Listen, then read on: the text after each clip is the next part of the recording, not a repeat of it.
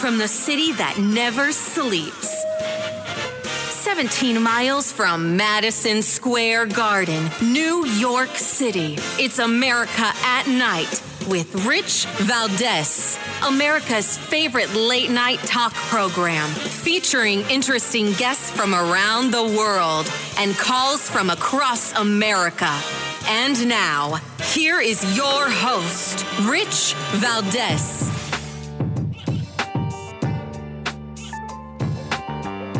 Hi there, good evening, and what's up, America? I am Rich Valdez, Valdez with an S, at Rich Valdez on all of the social media. Welcome back, everybody. Hope everybody had a great Thanksgiving. A lot of days off for some of us. Other of us were out there grinding, working, making sure that all those things that we rely on in America are still going on. So thank you for everybody that worked through Thanksgiving, including some of our own team in the control room that were making sure other radio shows were on the air despite ours being on a best of rotation. So anyway, happy Thanksgiving. And a lot to talk about tonight. We're going to get into a bunch of things this evening. I want to give you the phone number in case you want to join the conversation. It's 833-482-5337, 833-4-VALDEZ. And Qatar has announced that Israel and Hamas have agreed to a 2-day extension of the already agreed upon ceasefire. And this, again, to many is alarming because they're like, hey, the enemy can regroup and do lots of things and make moves while they're not being, attacked, while there's not bombs going on, and they can position themselves better while they're not being, fending off the onslaught from the IDF. On the other side, it's, what are we doing here? And others, of course, believe we've got to get people out. We've got to do this. We've got to do that.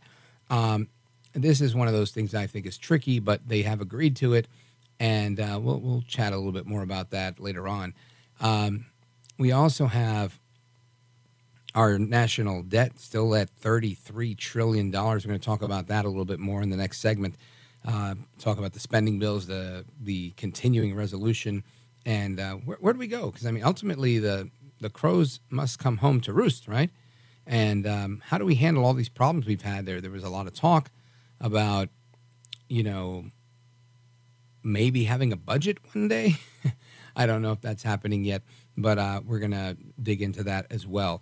And I also want to talk about something I mentioned the other day, which was I was at breakfast with a couple of guys, and one of the guys worked for an airline, and he was telling me that they're paying a lot of money to the pilots on commercial airlines to work extra hours or more days because there is a shortage of pilots.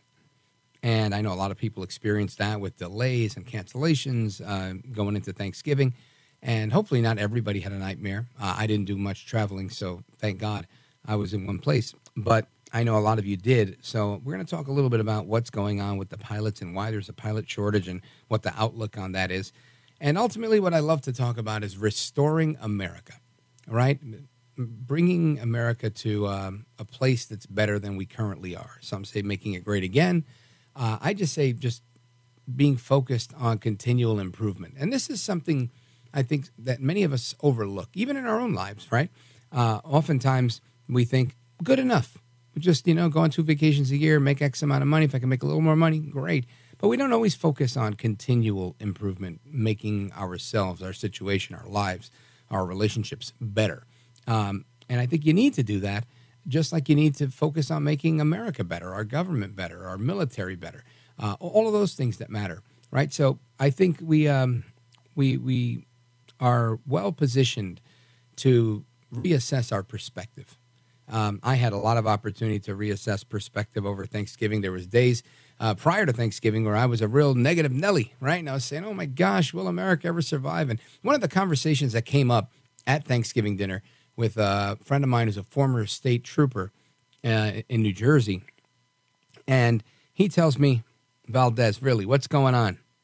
Where are we headed? And, being a jerk, I can be a heavy-handed jerk at times, especially when I'm with my closest friends.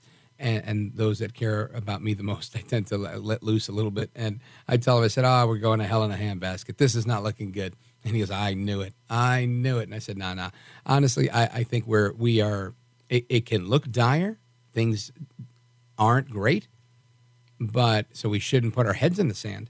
But at the same time, I think there is opportunity. There is hope. There is a way for America, for us, for each and every one of us to make things better. For the country overall, right? For the culture, so that we don't just take a back seat to some of the things that bother some of us. I'd say some of us that are more conservative than others.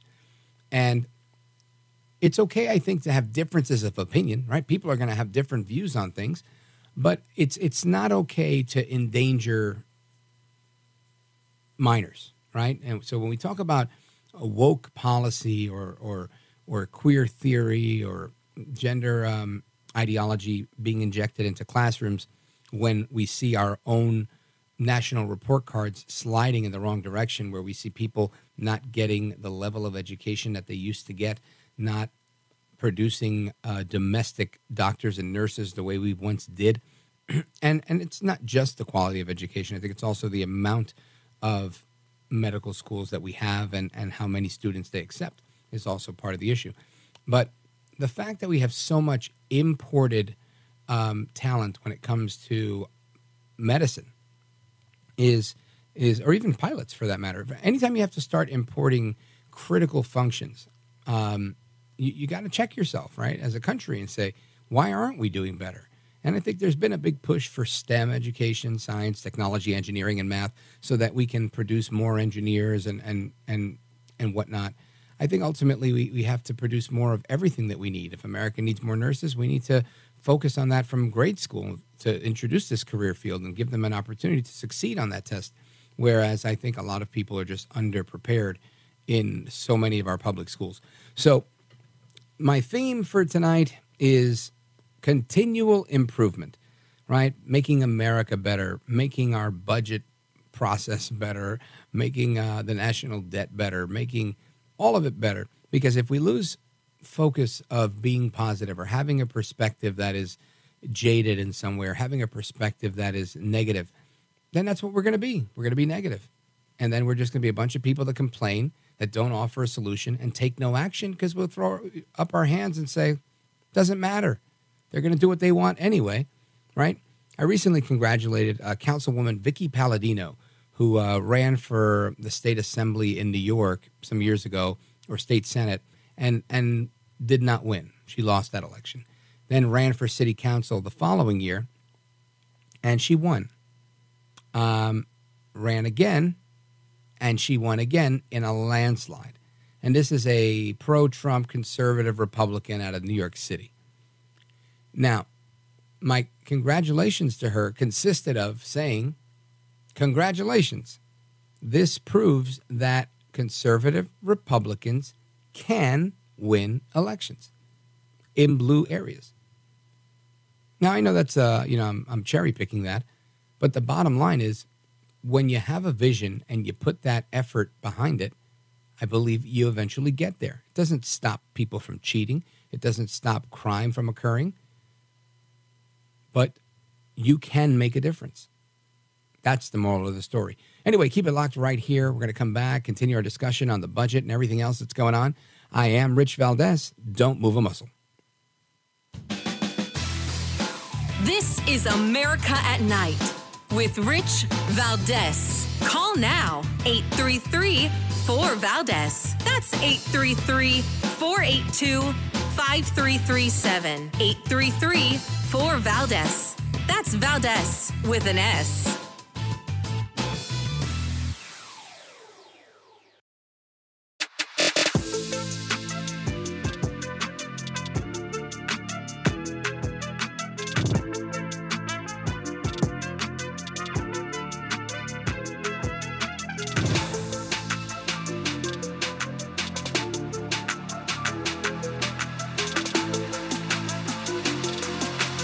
By the way, your ratings are up. Congratulations, everybody. It's always nice to check I like to see, even if they're friends, I like to see how are they doing. Are people listening, right?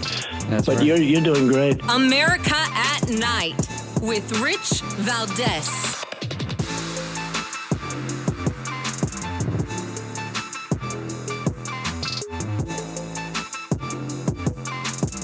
How many days would you like to see the pause go on for? I would like to see us move to a point where we were able to, well, let me put it this way. I'd like to see the pause go on as long as prisoners kept coming out. So Israel and Hamas have entered the fourth and final day of their original ceasefire as of today, Monday, but Hamas and other negotiators are pushing for an extension. So far, they've gotten 58 hostages released. The ceasefire began on Friday, exchanging them for 150 Palestinian criminals held in Israeli prisons. Hamas is widely known to use these ceasefires as time to recuperate from the devastating blow of the IDF, and this is obviously the result of what happened on October 7th. So this is where they are. Biden says he wants to see it go on as long as possible. And listen, if I were president, I'd probably say the same thing. You know, my first question when he called for this ceasefire was, why didn't he call for a ceasefire from Putin, right? What happened there? There was no calls for ceasefire there. I mean, when he went, there were no bombs being dropped when Biden was walking around the streets of Kyiv. But they played some air raid sirens and made it look like it was something way worse than it was. But the point is, he's treated these differently, and I understand they're different situations. We want ceasefires, right? But in a situation like this one, you have to, take into account who the enemy is. And I think, I'm on board for a ceasefire if it works, right? Obviously, Netanyahu was on board for it too. So he agreed to it to get these hostages. But there, with the good comes the bad. There's a caveat, right? Not everything goes your way all the time. So we've got a bunch of people that are now pushing and pulling for different things. President Biden has committed to continuing to offer aid to Israel. But what he says is it's a worthwhile thought. And I think, Ukraine is not an ally like Israel is. And there's been no question of the unending cash and mainly weapons that we've sent to Ukraine. So why is there such reservation with Israel? Well, I think it's because Biden just doesn't like Israel. He doesn't like Saudi Arabia. There's certain governments that he just doesn't like. But I don't think it's consistent with the best interests of the country. So today he told a crowd in Nantucket, Massachusetts, that he's going to continue to put condition on aid to Israel because we have to, it's a worthwhile thought. Listen to this. Mr. President, there are members of your party who would like to see conditions placed on aid to Israel. What is your view on that? They would like to see, a reduction in bombing and that sort of thing. Well, I think that's a worthwhile thought, but I don't think if I started off with that, we'd ever gotten to where we are today. We have to take this a piece at a time. Now, oftentimes when President Biden makes comments, members of his staff, they wince. They're like, oh, no, he didn't say that. Oh, geez, like when he called President Xi or Chairman Xi from China a dictator. And one of those guys that's always wincing in the background, trying to stop Biden from putting his foot in his mouth, is John Kirby. And John Kirby today was at the White House press briefing saying the same exact thing that President Biden said, which I think is interesting. So it seems like Biden is now taking the cues of John Kirby when he says it's a worthwhile thought.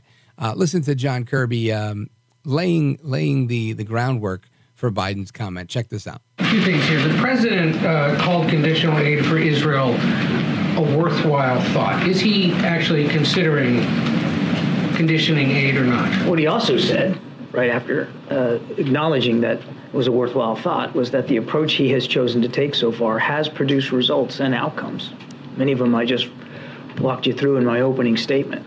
So the approach that we're taking with Israel and quite frankly, with our partners in the region, is working. It's getting aid into people that need it. It's getting a pause in the fighting. It's getting hostages out. It's getting Americans out. And quite frankly, we continue to urge and will continue to urge the Israelis as they conduct military operations to do so with the utmost care for innocent civilian life. The Democrats in his party who say we need to start conditioning aid going forward, what would he say? I think he would say exactly what he said to y'all yesterday when he got asked this question. It's a worthwhile thought, but the approach that I'm taking now is working. The approach that we're taking now is working. It's getting results. You know, this is an interesting argument, right? This is an interesting way of thinking. Because he doesn't say that the results are positive. He just says it's getting results. And not to conflate anything here or convolute this story, but I remember when Democrats, progressives in particular on the left, were saying things like, we need to defund the police. We need to abolish ICE. We need to end racism and mass incarceration and racism within mass incarceration by changing how we charge people criminally for certain crimes. Maybe we just decriminalize crime and we get a bunch of pro-crime progressive prosecutors that won't prosecute these criminals, but instead will coddle them. And all of those things got results. Lots of results. We've seen murder rates skyrocket in certain areas. We've seen crime skyrocket. We've seen shoplifting and organized shoplifting and flash mob, these organized flash mobs that go in and just steal everything. We've seen this stuff multiply across the country. So it makes me wonder, just simply saying that the approach we're taking is getting results. Results for who? And by whose standard are these results positive? I think that is what we really have to ask. That's what we have to question. Not just simply saying what we're doing is getting results. I mean, lots of things can get results. The real question is, are they worth anything? Anyway, these guys, you got to watch them. They're slimy. Now, Eric Swalwell, when we come back, we're going to get into this one. Eric Swalwell was on MSNBC yesterday, and he says that, look, yeah, conditioning the aid to Israel, putting conditions upon the aid, like saying, look, we'll give you money, but you can't fight, that type of thing. And I'm not saying specifically that that's the condition, but that's what they want to do. One of the conditions he's suggesting is Israel committing to a two-state solution. And, making the statement that everybody likes to hear, right? You can be pro-Palestine, pro-Jewish, and anti-Hamas. And this is a nice idea. It's a nice idea, although I think we've tried this one, right? I think this has been on the table most of my adult life, this idea of a two-state solution. I'm not saying that it's impossible, but some of the experts that I brought on, most of them tend to think that it's pie-in-the-sky thinking. If they haven't done it yet, why would they do it now? Now, I guess it's a negotiation like any other negotiation, right? Where somebody's got to concede to something somewhere, and you have to kind of meet in the middle. But the question is, if it hasn't worked hasta la fecha, right? Up to date, to this date, and why on earth would we continue to pursue that in the future? Right? Why don't we put together some conditions that might actually work? Anyway, don't go anywhere, folks. We're coming right back. It's America at Night with me, Rich Valdez. Don't move a muscle. Your call's coming up next.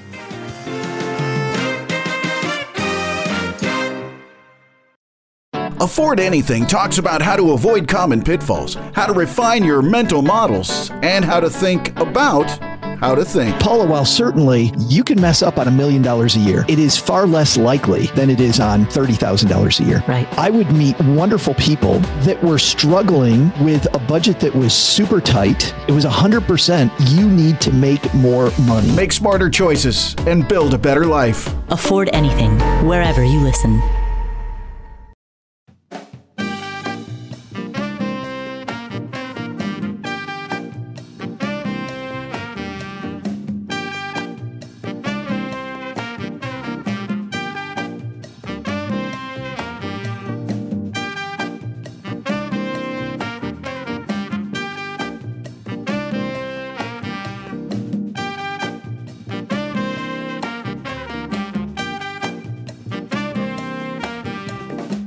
This is America.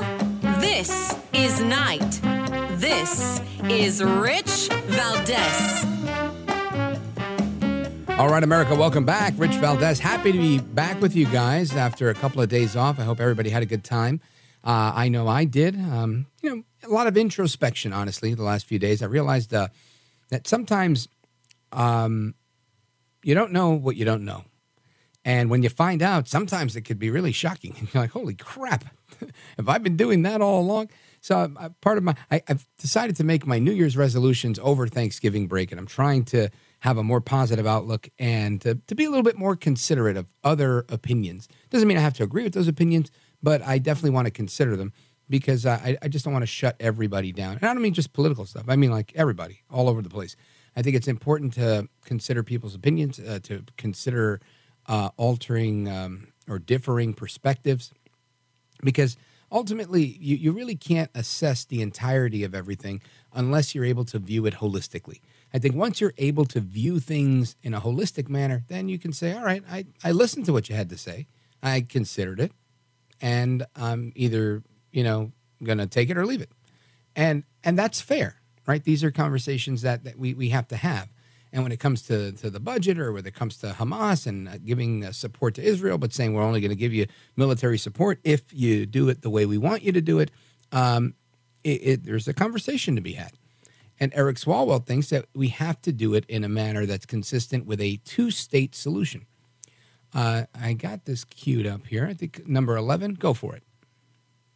Some of your colleagues have called for conditioning of aid to Israel. Yeah. What do you think of that? Well, we should have expectations that Israel commits to a two-state solution, that Israel, does allow humanitarian aid in, but we should support their efforts to defeat Hamas, because Hamas will continue, to bring a barbaric attack against the Jewish people and people like the United States, who they have also declared as their enemy. Again, there's nothing easy about this high-wire act of defeating Hamas, protecting innocent Palestinians, and protecting the Jewish state.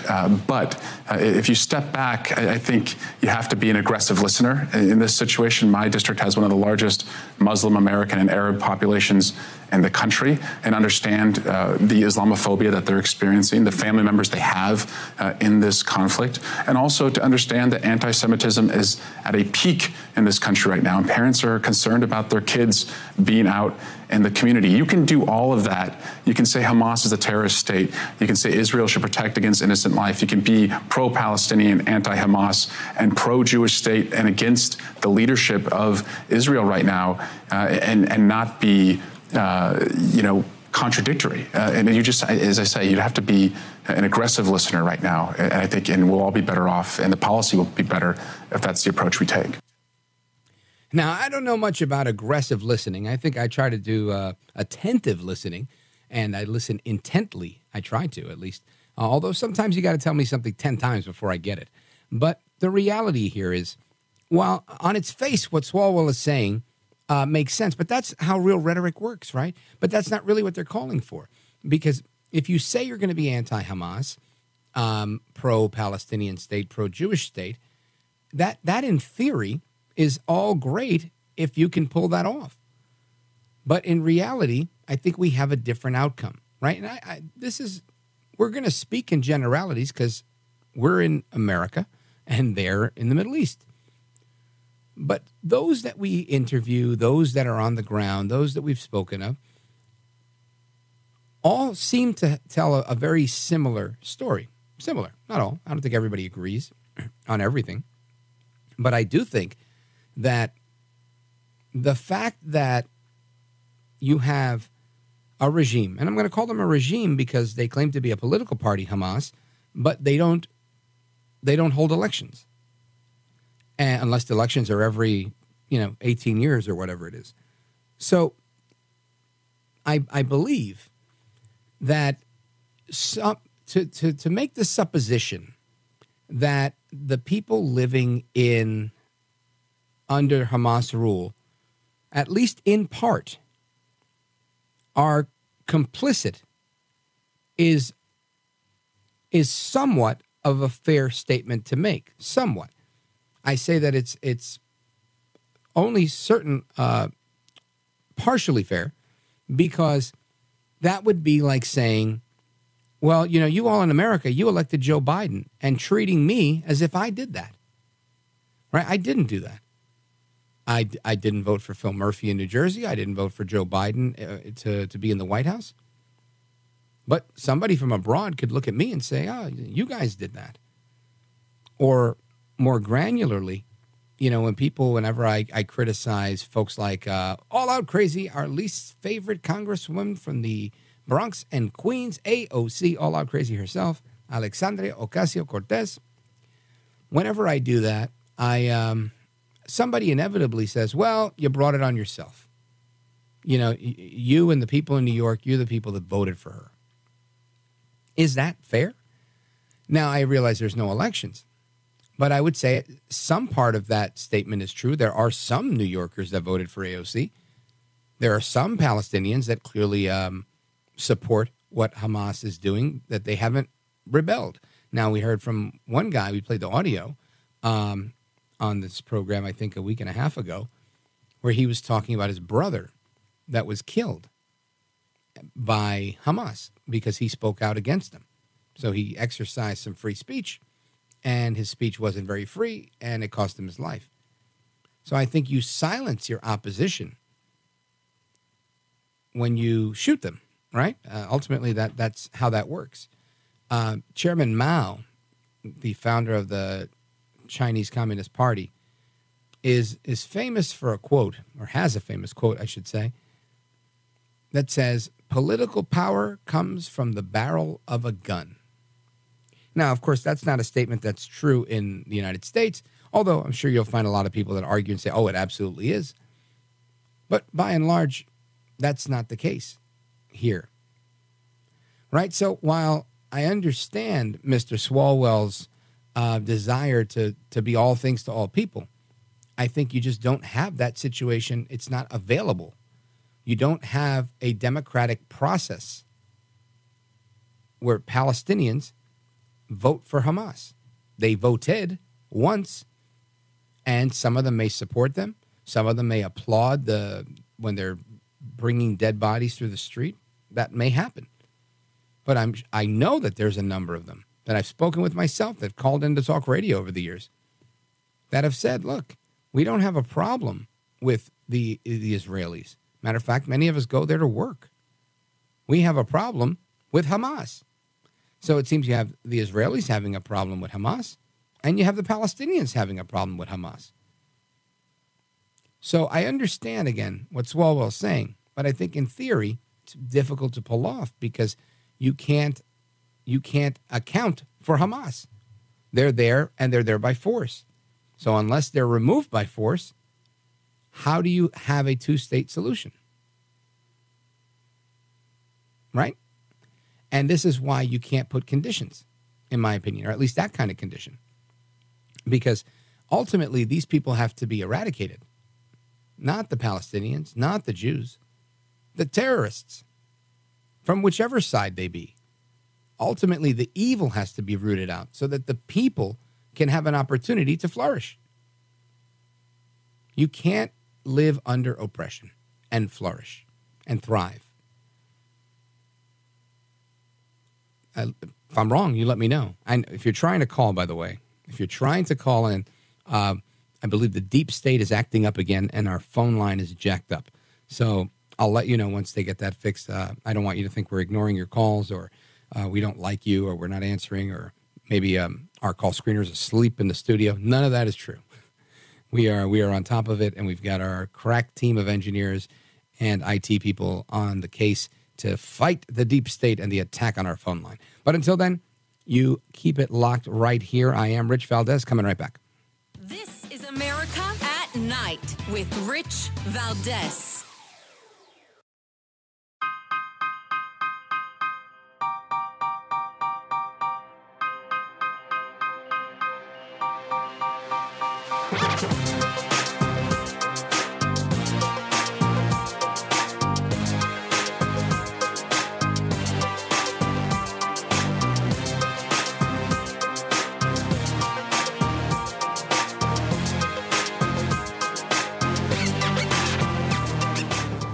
All right, America, welcome back. And we continue discussing the news of the day. By the way, it's Cyber Monday.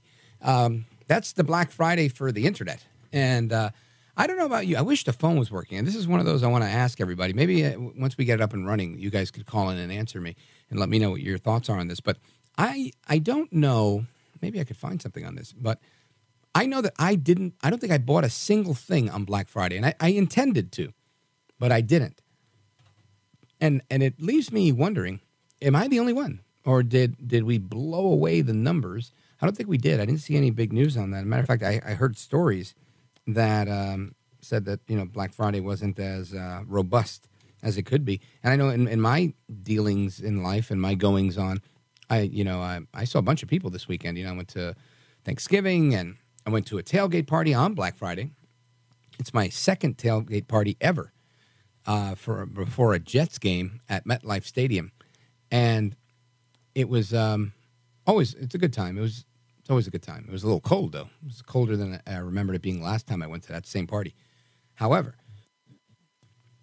I didn't hear anybody bragging about all of the great stuff that they bought on Black Friday. I just didn't see that. Now, I'm seeing a couple of headlines that e-commerce stocks kind of rallied back after Black Friday's record spending. So that seems like a good thing.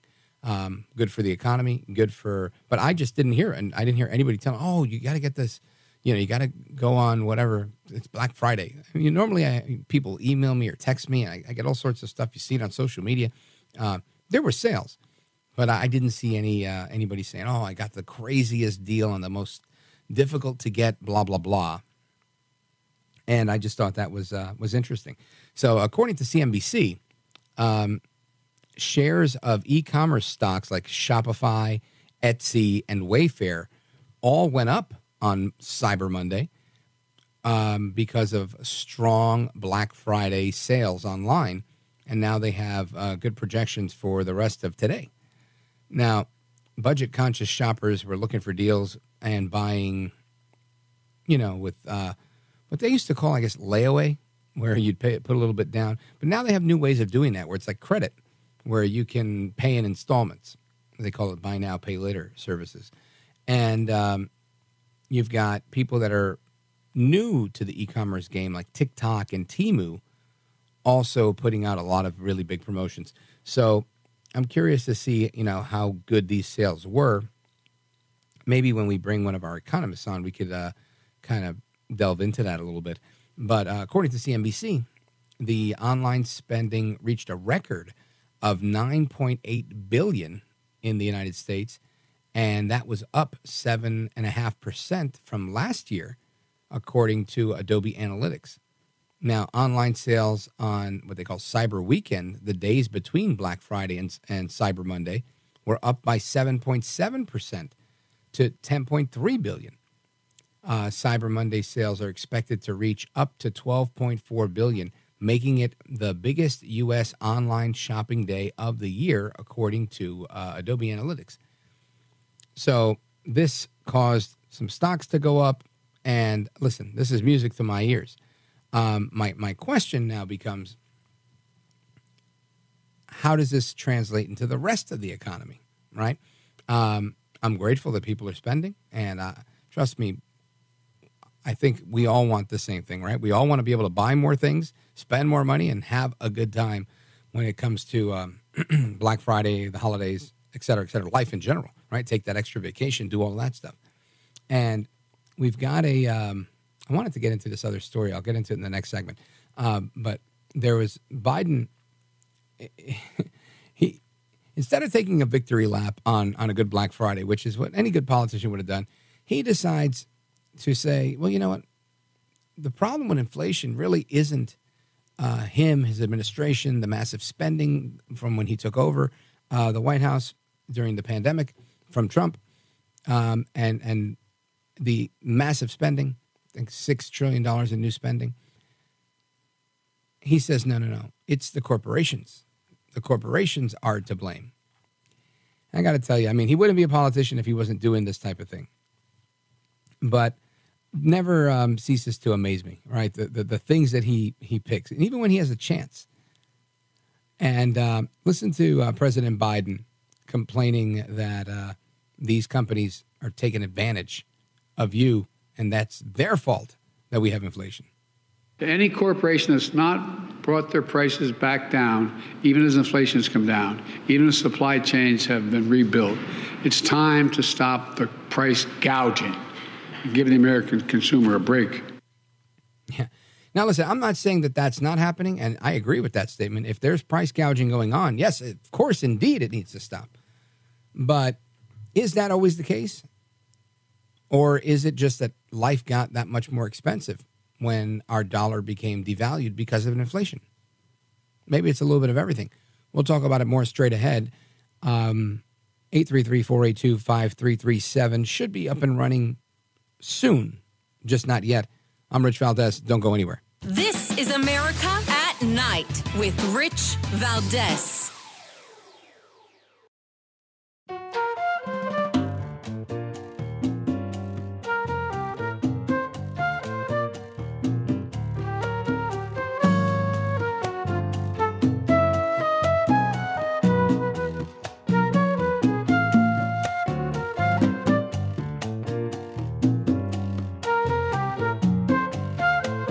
America at Night with Rich Valdez. So President Biden, as you just heard, was right before the break. He says it's the corporations. Prices are still too high, and he's arguing that the companies should lower their prices after an 18% jump in consumer goods since he took office. Now, the problem I have with this is, if it's the companies that are raising the prices by 18%, not the fact that inflation is really there, then it should be addressed, right? I mean, inflation has come down incrementally, so therefore prices should come down incrementally. And I feel like they have in certain areas. Like certain things have become a little bit more affordable, certain things haven't. And that adds in a lot of other things, right? Like supply chain issues, which he also addressed, saying that, and he's right on that, we do have to fix it. The problem is he's not doing anything to fix it. Right? So when he says that we need to fix the nation's supply chains, and that doing that, fixing these things, has brought down inflation. Well, first, let's listen to him say it. Listen to this. These savings matter to so many families, especially at this time of the year. And they're no accident when it comes down to supply chains. Did you ever think we'd be talking this much about supply chains? No, but I'm serious. It's critical. Everybody's beginning to figure it out. The average person knows what we're talking about. We talk about supply chains. So when you look at that, we say, what exactly are we talking about here? Because I know that if you take a look at, I don't know, let's just say used cars, right? Used cars are still just as much as they were a year ago. I think even new cars are just as expensive as they were a year ago. I don't hear anybody saying they went to the car dealer and things got cheaper. Now, I know that they might have produced a couple of more cars, but over the weekend I hung out with some old friends, and one of my buddies had a brand new 2024 Audi. Really nice. And I was like, oh, wow, it's really nice. I haven't seen this before. He said, no, I just got it. And he said, I actually had to wait because, they didn't have it in yet and blah, blah, blah. And I was supposed to have it in October, and I didn't get it until, like last week or something like that, or 2 weeks ago. And it made me think, and he was saying how he paid top dollar for it, like he couldn't negotiate. So if things as important as cars aren't budging, what are we going to do? Tell the car companies they have to lower their prices? It's supply and demand, right? I think it's Biden that's really got to do some fixing here because we didn't have this problem in the previous administration. Just saying. Anyway, we're coming right back with the rest of the show. I am Rich Valdez. Again, that number, 833-4-VALDEZ. Don't go anywhere. Coming right back.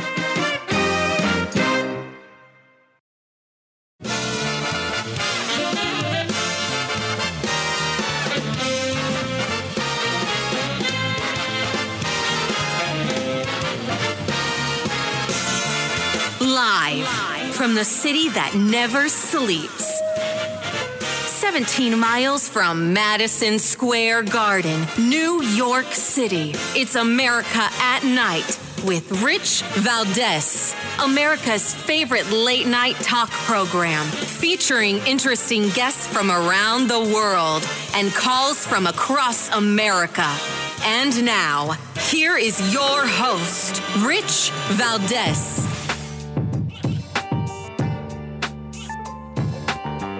Hi there, good evening, and what's up, America? I am Rich Valdez, Valdez with an S, at Rich Valdez on all of the social media. Welcome to the program. It's Monday, hour number 2 of the show. Thanks for tuning in. Glad to be back. Hope everybody had a great Thanksgiving break. Thankful to have spent some time away for a couple of days. And for those of you who didn't get any time away, I'm thankful for you for doing what you had to do. You know, whatever your job is, people need to keep the lights on and keep the wheels of society rolling forward. So kudos to everybody. And I want to talk about this poll, right? There's a poll out, a pretty funny one, I think, that shows the least popular governor in the United States is still more popular than Joe Biden. I thought that was pretty funny. So listen to this. The least popular American governor is a Republican, Tate Reeves of Mississippi, and he is more popular than Biden. And this is according to a recent Morning Consult poll. The poll updated today has Biden's approval rating at 38%, meaning a lot of people, right? What's that? 62% think he's not so great and don't approve. And let's see, well, there's some undecideds there, so it's really 55%, but still, massive number. And according to the average from 538.com, Biden's approval rating was at 39.1% with 54.7% disapproval. So it seems to be consistent across the board, this 55% number. Now, Reeves has an approval rating that's at 45%. And that's, again, the least popular governor is at 45%, Biden at 38%, coming in way lower. And, of course, it's rare for presidents to always have very high approval ratings like governors do because it's a smaller voting universe and, you know, the national media isn't focused on most governors. But Biden's performance, especially recently, has just been horrible by pretty much every standard. Now, and this is in the Hill, by the way, the poll from Morning Consult shows that every governor had an approval rating at 45% or higher. And this is just, again, it's just more reasons, more fodder for what's going on and why we should expect 2024 to be such an interesting election year.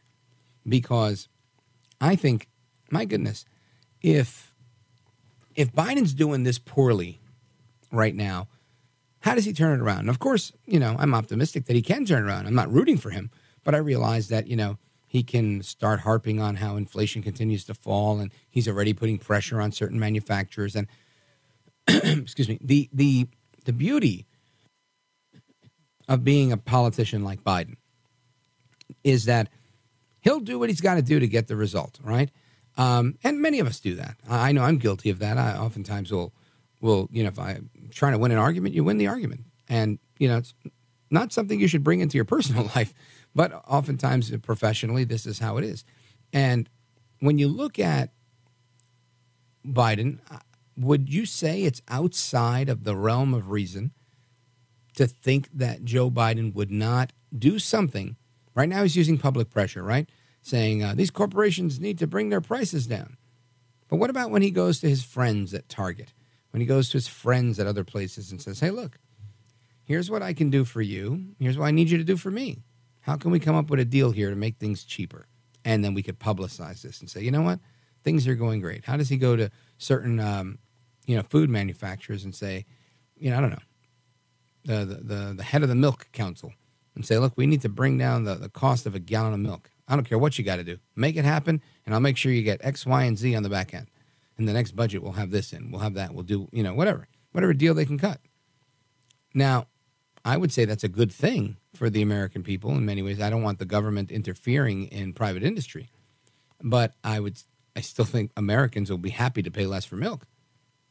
But it's not outside of my imagination that he would do such a thing to try and score a deal, to say, the cost of a gallon of milk's down to $1.97, whatever. I'm just throwing a number out there. But to make his point, to say, look, I've done good here. Things are great. Now, I know people are getting raises and they're getting promotions and people are doing well in certain aspects. And then there's a lot of other people that are somewhat stagnant and having to take on a lot of part-time work. Ultimately, I think people are going to vote their conscience, and they're going to vote with their pocketbooks. And it's going to be incredibly important, in my opinion, for Biden to really make good on some sort of promise. And right now, he's just saying we're getting results. We're doing the right thing. But I think the reality is there's a war going on, right? There are two wars going on. You've got one in Ukraine and one in Israel. These are, or one I should say, in Gaza. This is a big deal. It's very contentious. People are polarized on either side of it. And ultimately, I believe that people are going to look to Biden to either make these wars go away, to make them better. People are weary of sending money on either side, right? You've got Republicans that don't want to send any more money to Ukraine. You've got Democrats that don't want to send money to Israel. They don't want it to happen. Their constituents don't want it to happen. So ultimately, we're going to be in a place where people, I suspect, are going to hold Biden accountable. And that prompts the question I've been asking every guest for the last couple of months. Is Biden going to run? Is there a contested Democrat convention? Will someone else present themselves? Will he bail out? Or does he try and nail it? And if so, what does he do in order to win? I don't have the answers to all of those questions, but we're definitely going to figure that out because I think that's what's on everybody's mind. I also want to get into a couple of other conversations, a few things that are going on. There was a story that I haven't mentioned yet on the air because it happened very recently, and we weren't live on Friday. We were having greatest hits, or as they say, best of in the business. But about these students that were shot on over the weekend. And this is horrible, right? I mean, the whole idea is crazy. These students were 3 20-year-old Palestinian college students. So I want to get into that story and a couple of other things straight ahead. I would give you the phone number, but I think we're still battling to get that working. The deep state seems to be winning the battle against our phone line. But feel free to tag me in a comment if you want to make a comment on what we're talking about on any of the social media. I'll take a look at those during the break, at Rich Valdez with an S, at Rich Valdez. And keep it locked right here. We're going to continue the conversation on all the things that are happening in the day. And yeah, that's it. No phone number until we come back. Don't go anywhere. I'm Rich Valdez. This is America at Night with Rich Valdez.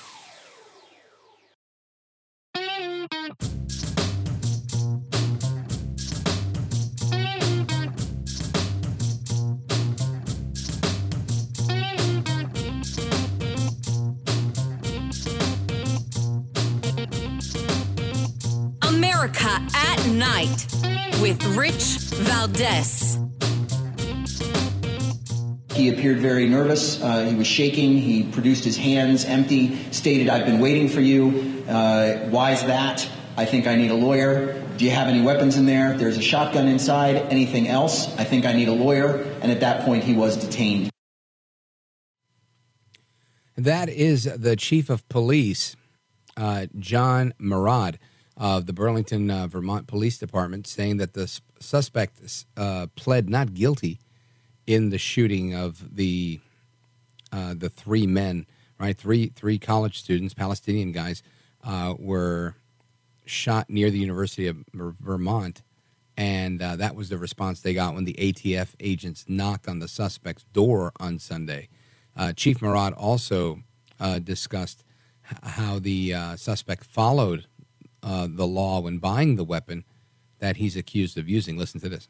It was acquired legally through a federally licensed firearms dealer here in the state, and there were no flags on that purchase that we know of. And it was acquired only a short while ago, a few months ago, I believe. Now, again, this is a story that broke on Saturday, where these 3 Palestinian college students were shot while walking to a family dinner in Vermont. The supposition in the media right now seems to be that they were shot because of their ethnicity, right? 2 of the men, one of them's a student at Brown University, were wearing traditional scarves that they wear in Palestine around their necks. And Hussam Zamlat, I don't want to mess up the name here, he's the head of the Palestinian mission in the United Kingdom, is claiming that this is a result of a hate-fueled attack. Zamlat says the 3 Palestinian men identified by their relatives are Hisham Atwatani, Tarshin Ali Ahmad, and Kinan Abdel Hamid. And they were all shot last night on their way to this family dinner. And this is not the type of thing we want to see, right?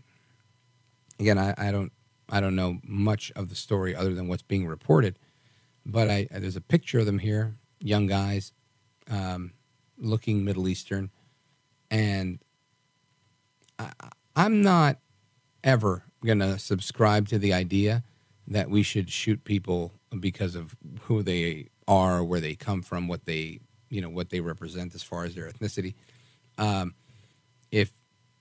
If we subscribe to that, we're screwed as a society, right? We're like going backwards instead of moving forward to make America better, make ourselves better, make society better. We're not. Now, the Burlington chief, again, who you just heard, John Murad, he said in a statement on Sunday that he'd reached out to federal investigators in the case, and says that, nobody can look at this incident and not suspect that it might have been a hate-motivated crime, the chief said. He also said, I've already been in touch with federal investigatory and prosecutorial partners to prepare for that if it's proven. But now that the victims are safe and receiving medical care, they got out of the hospital today, the same day the shooter was charged. The next priority is identifying, locating, and apprehending the suspect, which, like I said, they've done. That was a statement he released on Saturday. Now, of course, this is wrong. There's no justification for this. And I believe it's appropriate for the folks in the media to discuss this like I'm discussing it right now with you all, right? Let's have a conversation about it. These are things we're supposed to do. We're supposed to be curious. We're supposed to ask these questions. I think the question becomes muddy, or the question the criticism that I have for the left within the media is that they will hold on to this and again now make this about, this is why we need gun control. Gun control was not going to stop this man, right, who legally obtained the gun, whether it's legal or illegal, right? Now, if you want to shoot people because you don't like them, for whatever reason, right? You want to be a reckless, evil person. No one is stopping you from doing that but yourself, right? The law exists. Morality exists. Laws exist that say you can't do that. So limiting one's ability to be able to defend themselves is not going to be the answer. Telling somebody you can't have a firearm because this pendejo decided to go and shoot people is, in effect, an argument against the victims. Now, I don't know if they wanted to carry a gun or not, but if the victims were carrying guns, they might have had an opportunity to defend themselves and take out the shooter.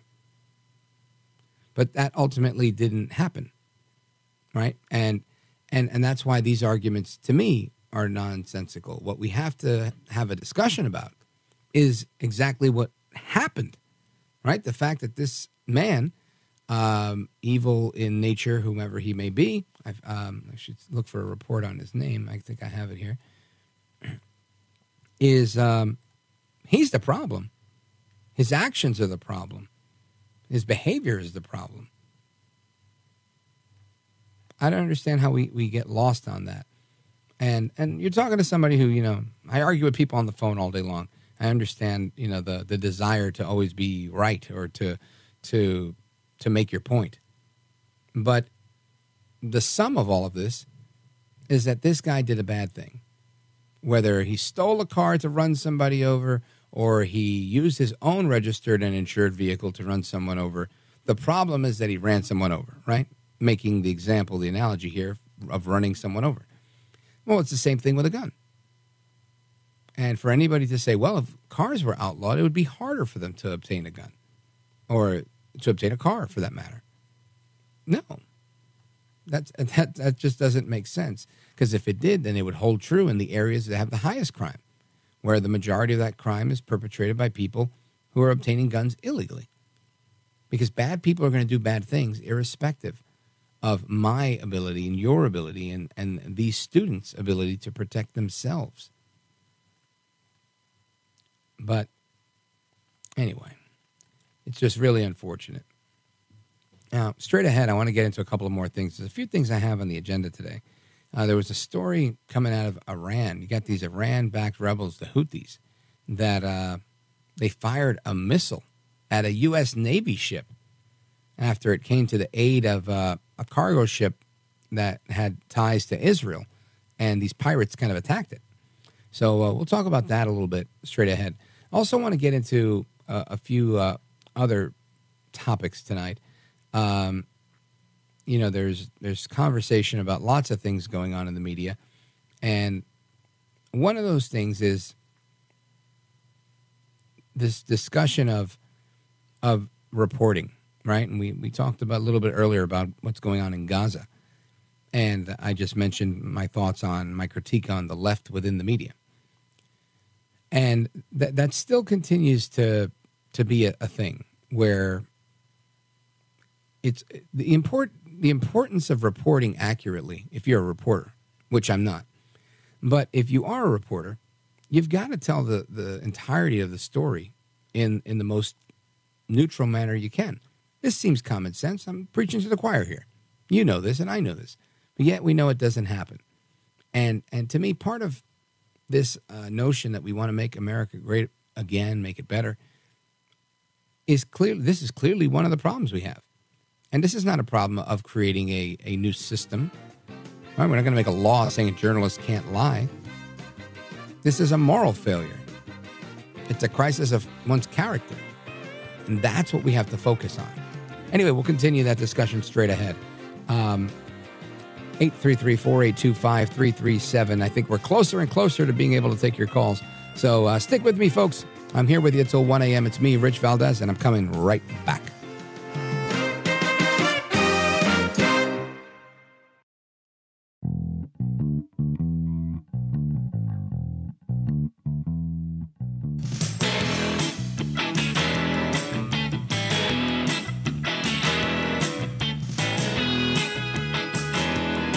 This is America at Night with Rich Valdez. All right, America, welcome back. We have made progress with the problem on our phone lines. I'm going to blame the deep state for that. And they've provided us with a temporary phone number for tonight and tonight alone. That number, if you want to write it down and give us a call, join the program, feel free. 833-377-6630, 833-377-6630. Again, that's the number to call the show tonight because we had to reroute our lines to a different number while they repair the current 8334 number. So 833-377-6630. Now, earlier I mentioned a little bit about the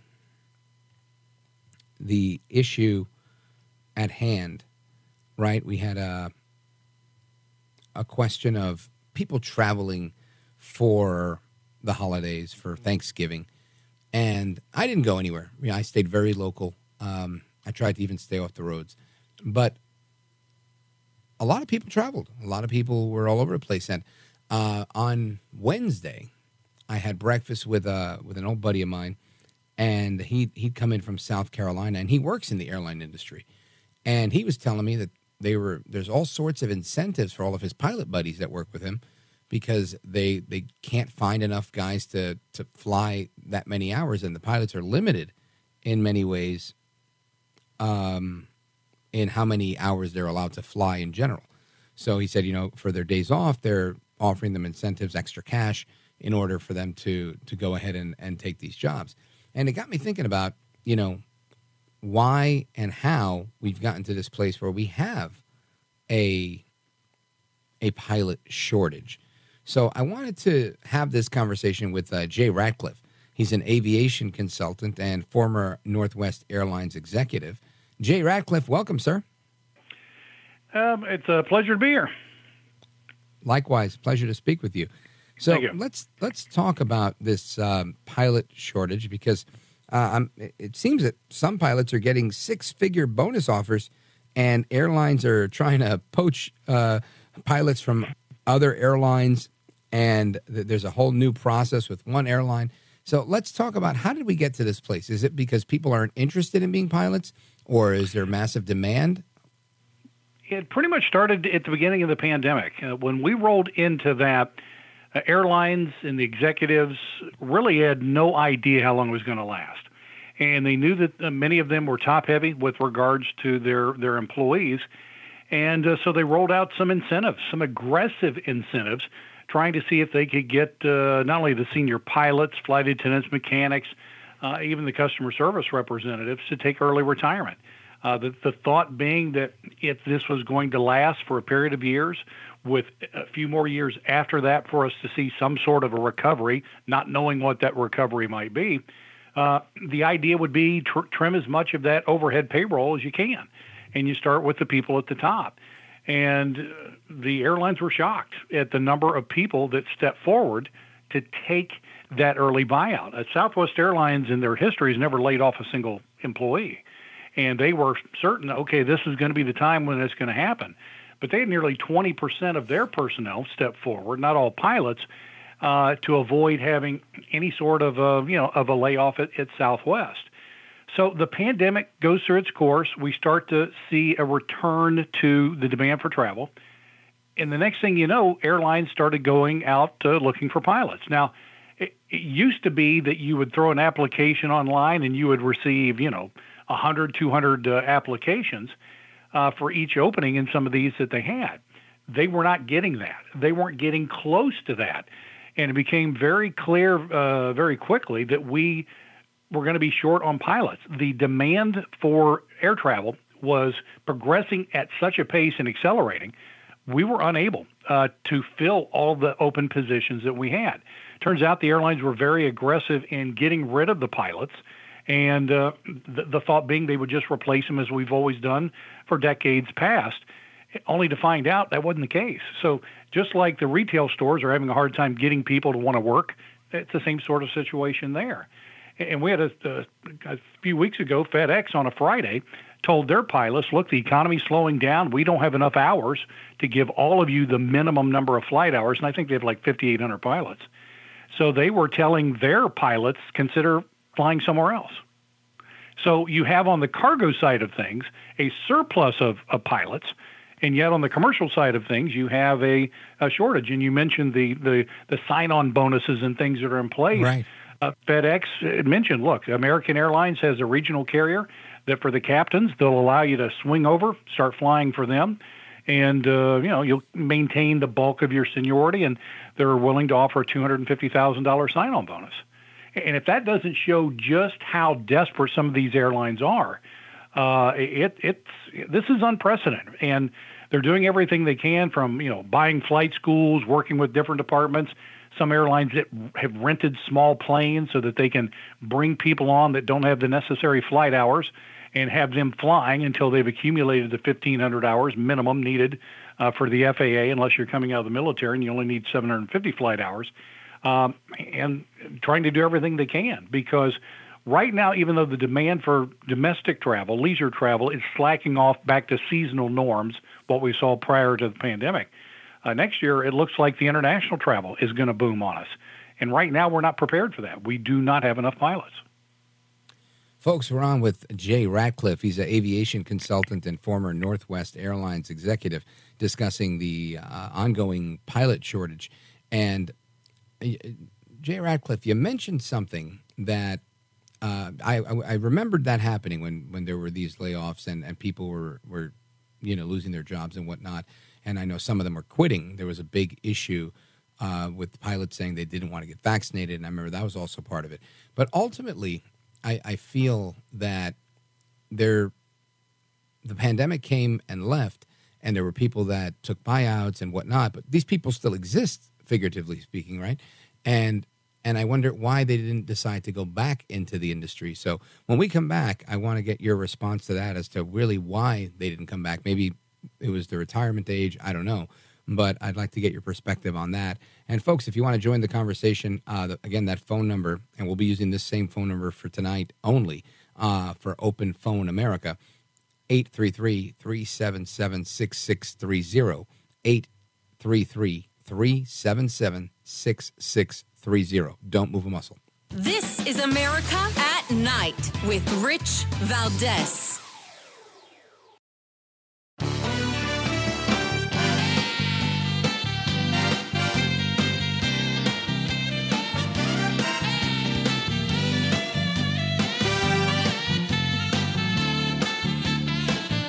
America at Night with Rich Valdez.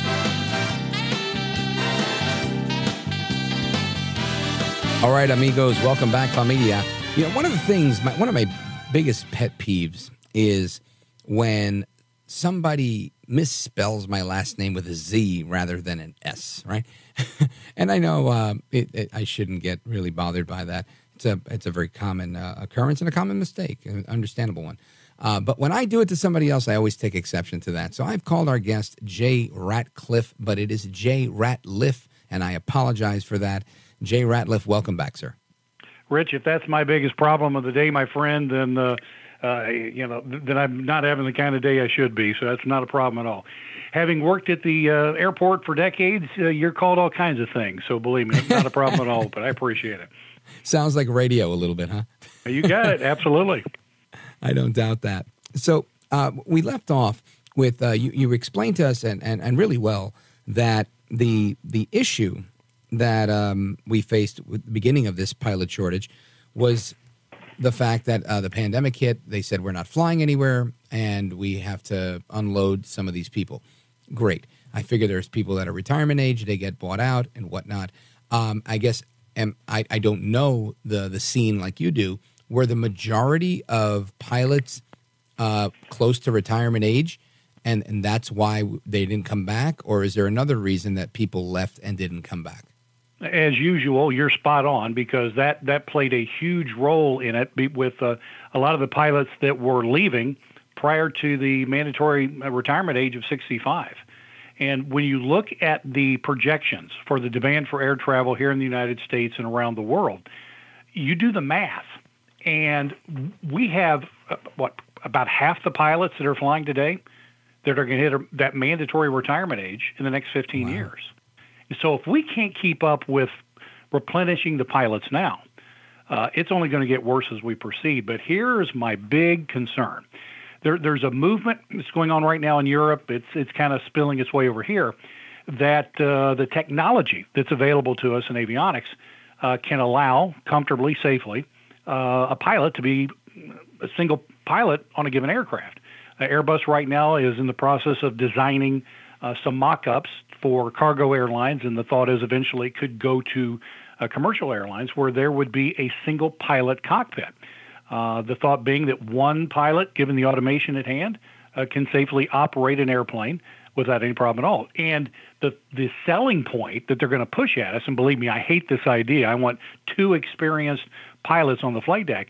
But they're saying, Jay, look, if we have a shortage of pilots, this is the perfect situation where we have 1 pilot instead of 2, and that way we can expand as we need to. A lot of the cities since the pandemic here in the United States, I think we have 150 airports that have lost about 30% of their service. You have 500 airplanes that are still parked. They're mainly regional airlines, or aircraft rather. And the thought is this would kind of help solve some of that problem, because we're not getting the people from the military that we have received in the past, because they're producing fewer pilots. There's so much of the automated flights that are going on right now. It's just not the farm system it used to be.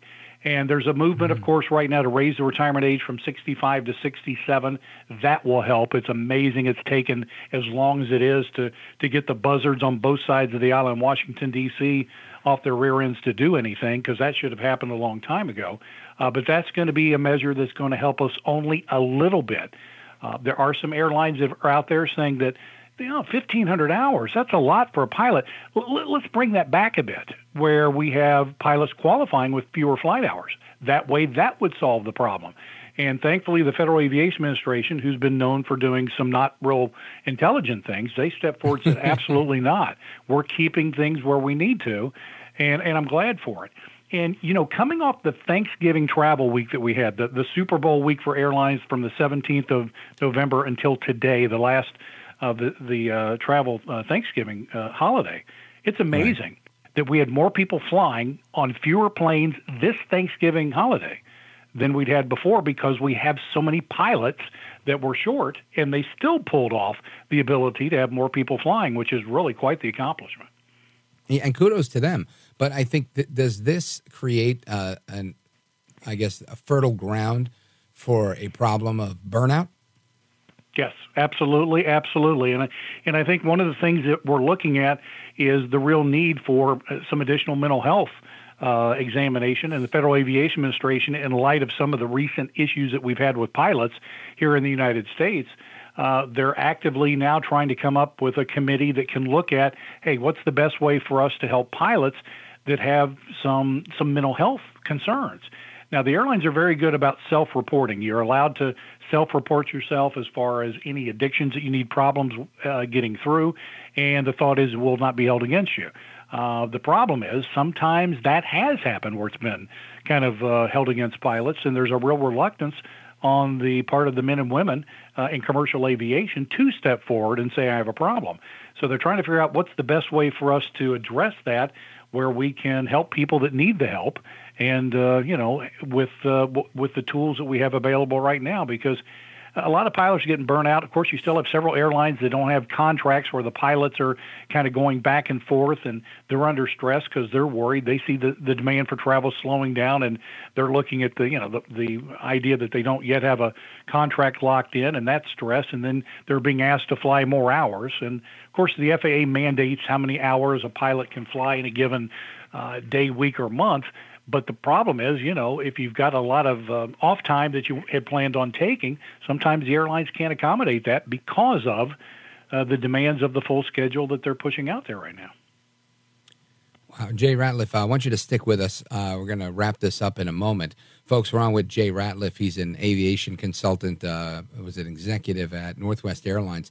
And really enlightening conversation, because oftentimes we hear about the problems that are happening in our society in the news and whatnot, but we don't know about the genesis of these problems and the ongoing plight that we face with these problems. So I'm grateful for the conversation. And again, if you want to join the conversation, the phone number 833-377-6630. New temporary phone number for tonight, because we had an issue, I like to say, with the deep state messing with our phone lines. But they can't keep these good men down in our control room. They were able to patch it back together. 833-377-6630 is the phone number. Rich Valdez on with Jay Ratliff, and we're coming right back. This is America at Night with Rich Valdez.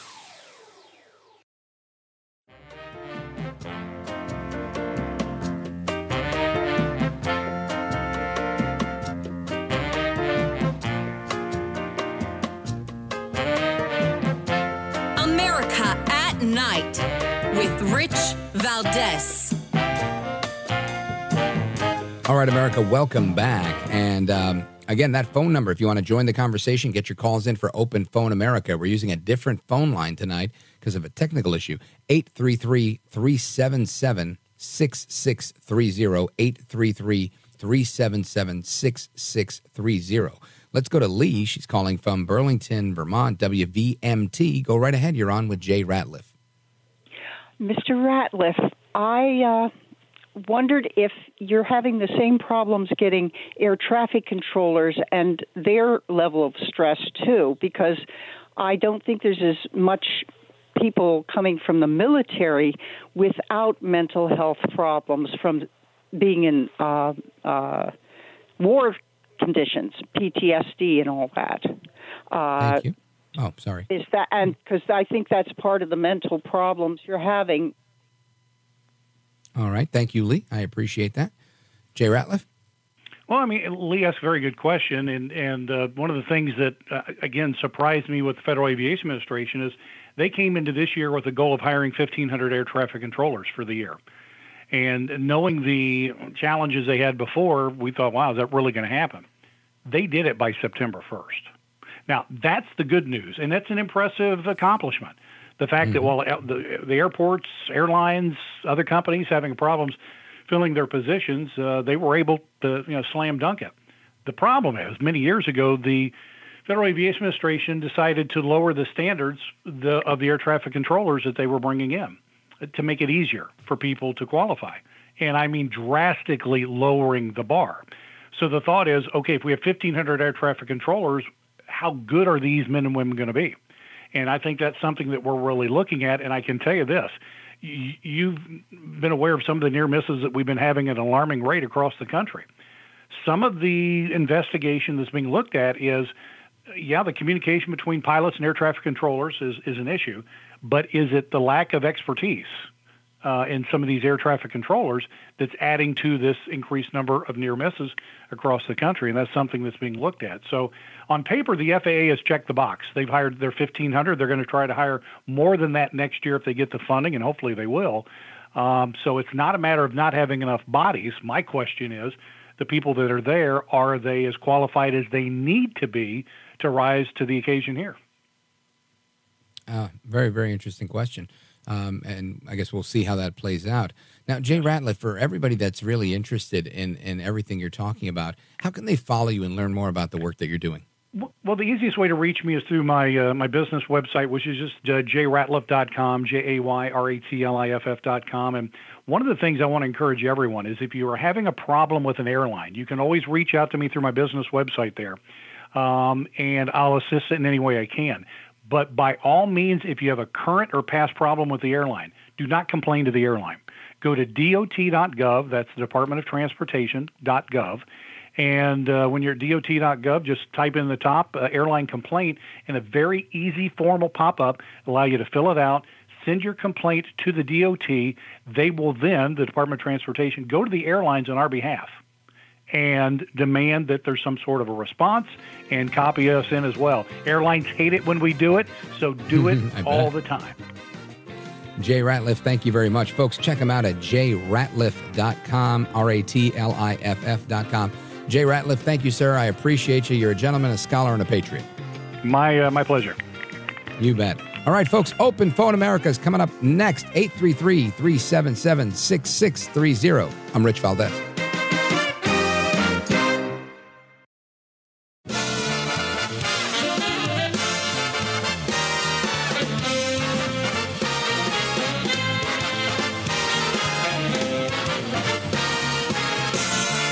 Live from the city that never sleeps. 17 miles from Madison Square Garden, New York City. It's America at Night with Rich Valdez, America's favorite late-night talk program, featuring interesting guests from around the world and calls from across America. And now, here is your host, Rich Valdez. Hi there, good evening, and what's up, America? I am Rich Valdez, Valdez with an S, at Rich Valdez on all of the social media. Welcome to the program. It's Monday night. Welcome back.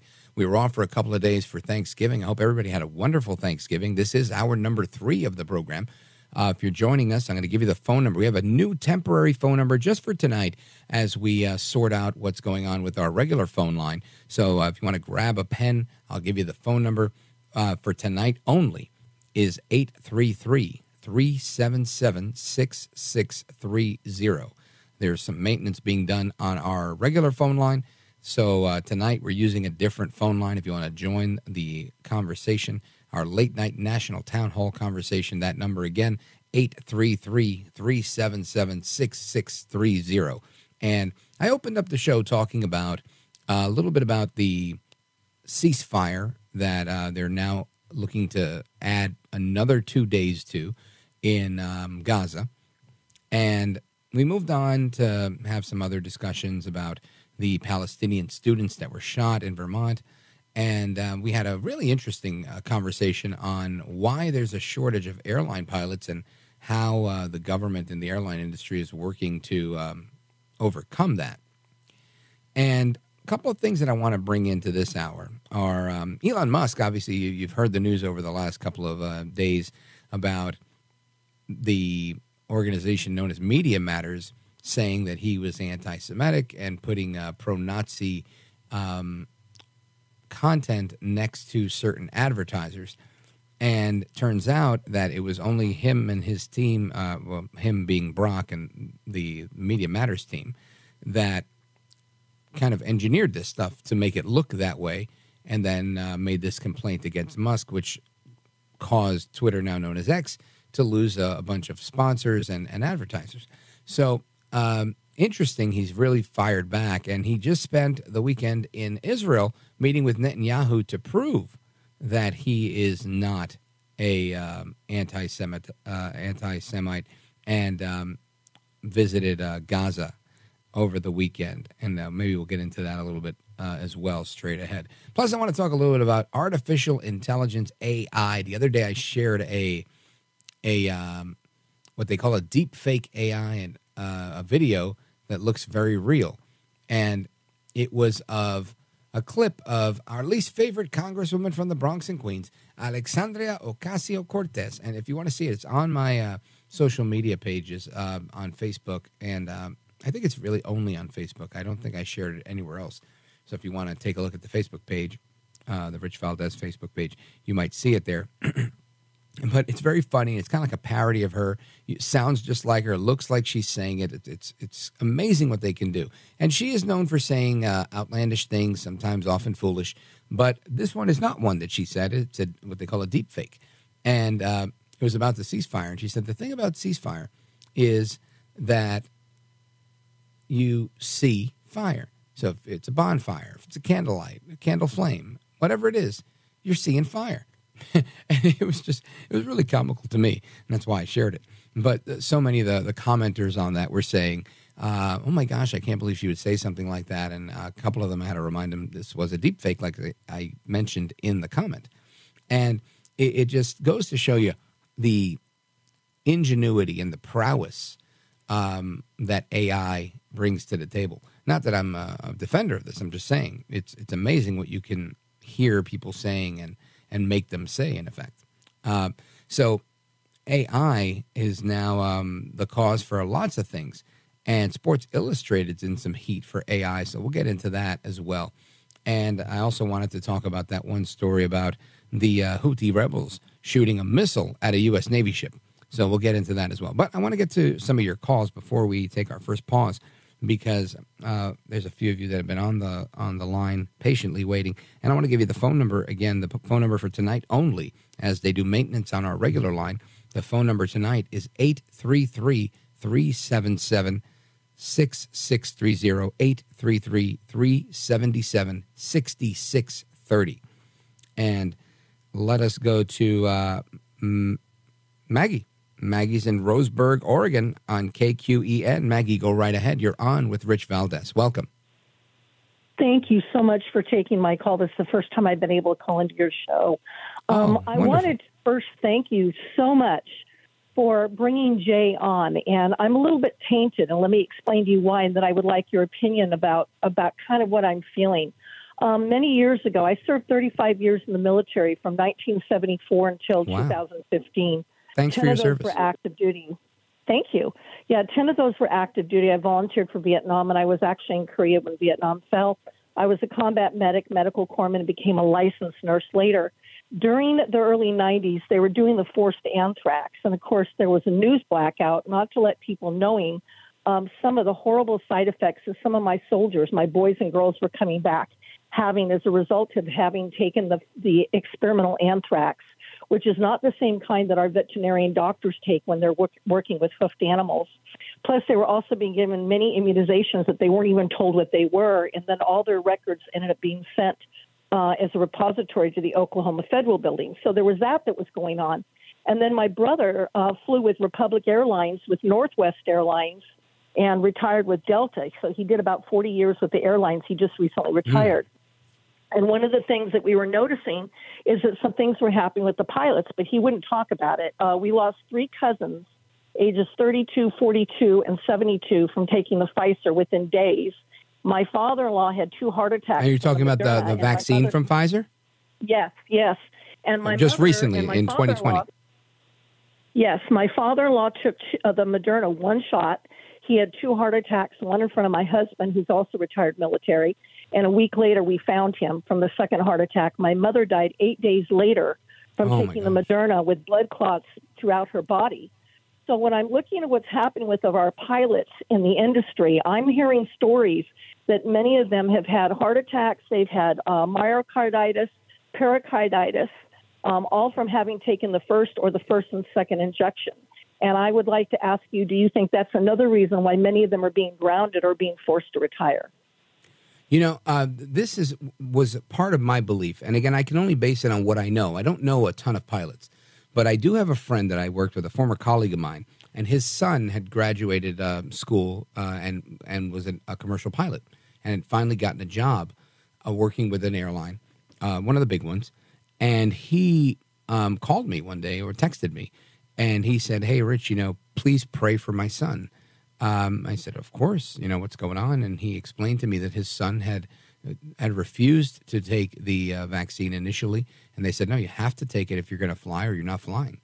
And so he got the vaccine. I don't know which one he got, but I know he took the COVID vaccine, and shortly after developed myocarditis. And this kid is like fresh out of school. I think he was 22 or 23 years old. And I was, just blown away by this. I felt horrible. I have a daughter that age. And I just was able to, I guess relate in a way or empathize. And it took him a while, and he finally got better. But he was not able to fly while he had myocarditis.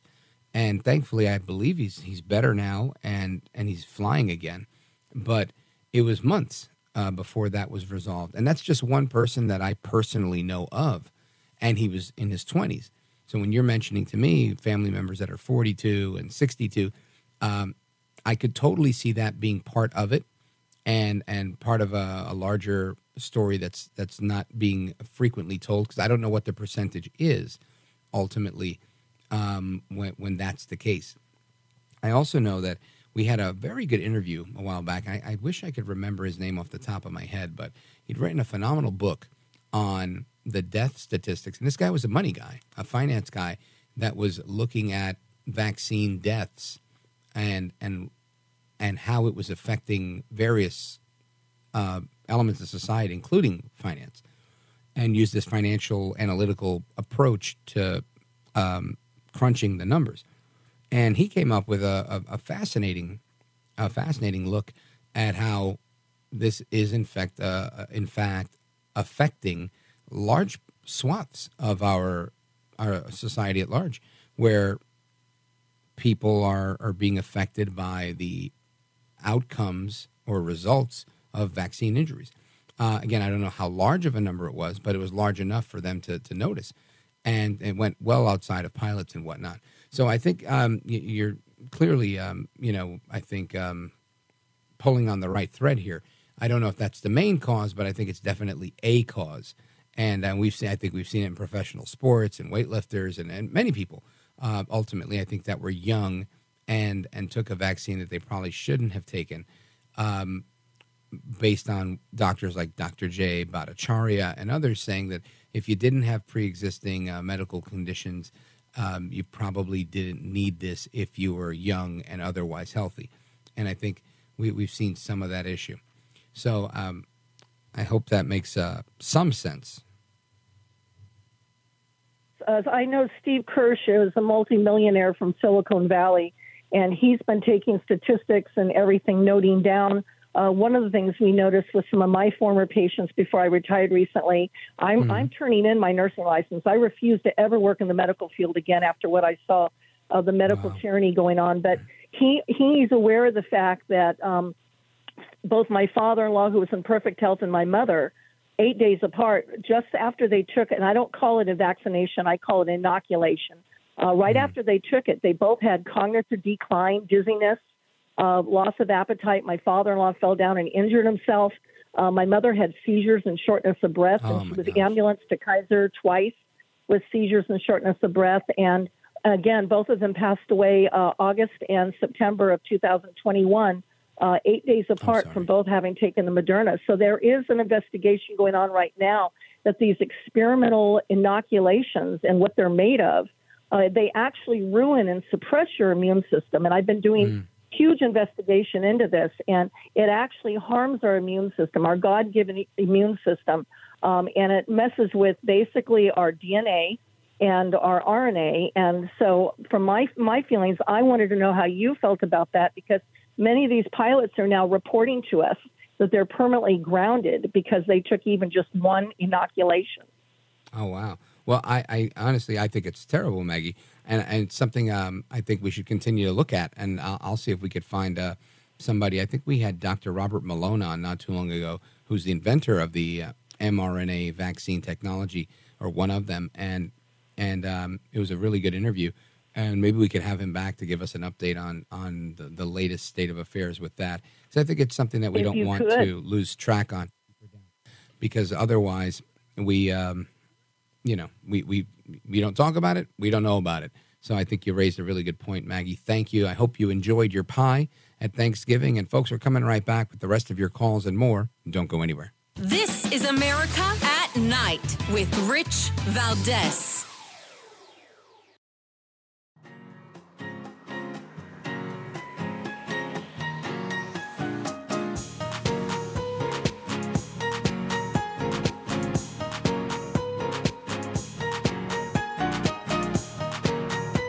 Well, Mr. Valdez, you have one of the greatest shows that radio's ever had. America at Night with Rich Valdez. All right, America, welcome back. We continue with Open Phone America here on the show.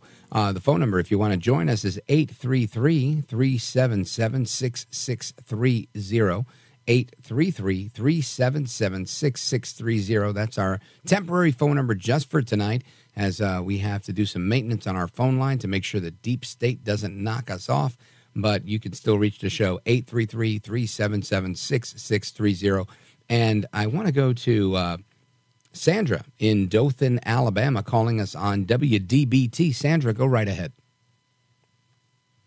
What I was going to say was, I can remember years ago that the government, we have supplemented the fares for the airlines, where the people realize that or not. And we do today, even for Amtrak, for train rides. You know, they charge you a fee, but actually the government is supplementing that fee, or we'd have to pay more. But my question is this, and I didn't call in soon enough, maybe you know about this. I know you know that the government gave the airlines billions of dollars. But I never did hear what did the airlines do with all those billions of dollars, because in turn, they got the money and then they hiked up the cost of the airfare. So I'd like you to comment on what you know about that. Sure. Well, I think what you're talking about is this airline bailout that happened a couple of years ago. And it came in like two waves of $25 billion each. The first one was for the payroll protection. So the commercial airlines that were carrying, passengers across the country and whatnot to make sure that they didn't let go of all these people.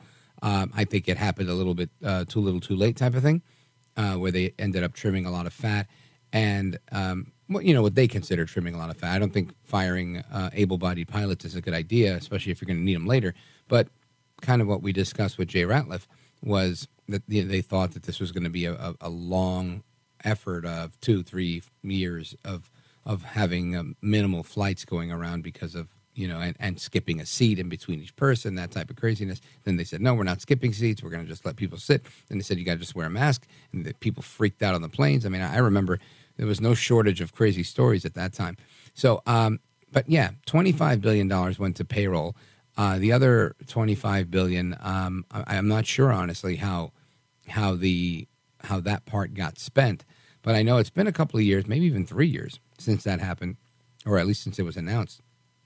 And I think the idea at the time was we're investing this money, or injecting this money, I should say, to keep the airlines afloat, to make sure that, they don't crash because there's no money coming into them. I don't know that that's going to have any impact on the prices we pay today, only because those are, one thinks and one would suppose and one hopes that those prices that we're seeing today are representing the current market value. I would say some of the flights that I've recently gotten, they're sometimes double what they were just 5 years ago. And double sounds like a lot for inflation. So I agree with you. But again, if there's an increase in the cost of X, Y, and Z, that's all going to affect you. And this is why I think it's so important to manage inflation, because as inflation goes up, everything goes up. And again, Biden likes to always say, it's the evil corporations and it's the price gouging. Well, again, I'm not supporting price gouging. I don't want to pay a lot for an airline flight. If I can get, there were times where I remember buying a round-trip ticket for $49, not even during COVID, before that, like 2018.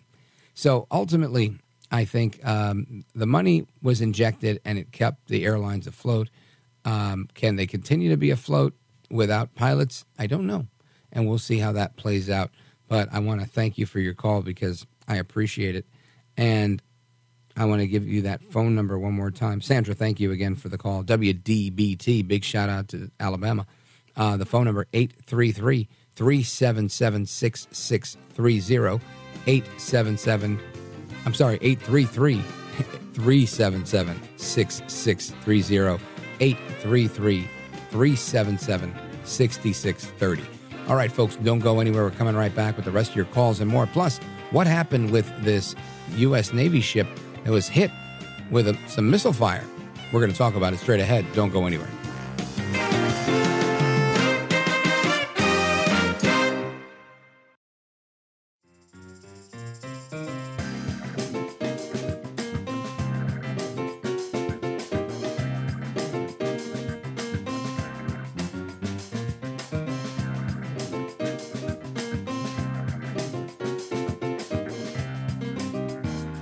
No hair, no care, and live on the air, it's Rich Valdez. This is an incident at sea involving a hijacked ship. Pirates and ballistic missiles launched toward a U.S. Navy warship. It began when a commercial cargo ship in the Gulf of Aden made a distress call saying they were under attack from armed men in a small boat. U.S. Central Command says the USS Mason, a Navy destroyer, gave chase as the 5 attackers tried to flee the cargo ship in a small boat, finally surrendering. Then hours after that initial attack, 2 ballistic missiles were fired in the direction of the USS Mason from Yemen, where Iranian-backed Houthis operate. The missiles fell far short of the Mason, about 10 miles away, but U.S. ships in the region have been in the line of fire since the war in Gaza began, although this morning it is still unclear whether this attack on the commercial vessel, which is owned by a company led by an Israeli-born shipping magnate, is part of these larger threats. Report from ABC News on this U.S. Navy responding to distress calls after an Israeli-owned tanker was seized by pirates off the coast of Yemen. Now, you just heard the report from Martha Raddatz from ABC News. Now, the suspected piracy attack, it's coming while other maritime attacks in recent days are linked to this particular war between Israel and Hamas. And this Navy vessel, I think she said it was the USS Nascent, they responded to this distress call on Sunday, and then they got shot at. USS Mason. So my question here is, how is Joe Biden going to respond to a U.S. Navy ship being attacked with a missile? Now, we've seen this. There was the bombing of the USS Cole many years ago, 1993, and we saw President Clinton's response then, which I think it seems to be par for the course for Democrat administrations to respond, but typically kind of the way Biden responded, blow up an empty building, that type of thing. Hey, don't mess with us, all right? We're going to go tit for tat here. But are we really going tit for tat? Because I don't know that's going to stop anything. We've had numerous attacks. I think the last number I saw was 56 attacks on bases throughout the Middle East where U.S. troops are housed, and a bunch of them getting brain injuries. This is, in my opinion, part of the war. And it's on us. It's on the United States. And I'm not saying we need an all-out war, but I am saying take some action. And the person that is in all-out war, our ally, Israel, Netanyahu, we need to have their back. Because clearly this is a problem that is spilling outside of the region. This is my layman's understanding of this. That's how, my approach to this is one of common sense. If they're attacking us, we have to stop them from attacking us. And clearly they don't respect the United States enough to not attack us. So here we are. And what are we going to do? What is Joe El Baboso Biden going to do? I don't know. I don't know the answer to that, but I would suspect not much. And I think this is ultimately going to cost him and the Democrats because people don't want to be in this position where the United States of America isn't respected and where we continue to have destabilization in various regions throughout the world because of, in my opinion, poor leadership coming from the current administration. So I want to get your thoughts on this. Let's see here. Let's go to Matt. He's calling from close to Morehead City, North Carolina, on WTKF. Go right ahead. Hello, Rich. How you doing tonight? I'm good, Matt. How was your Thanksgiving?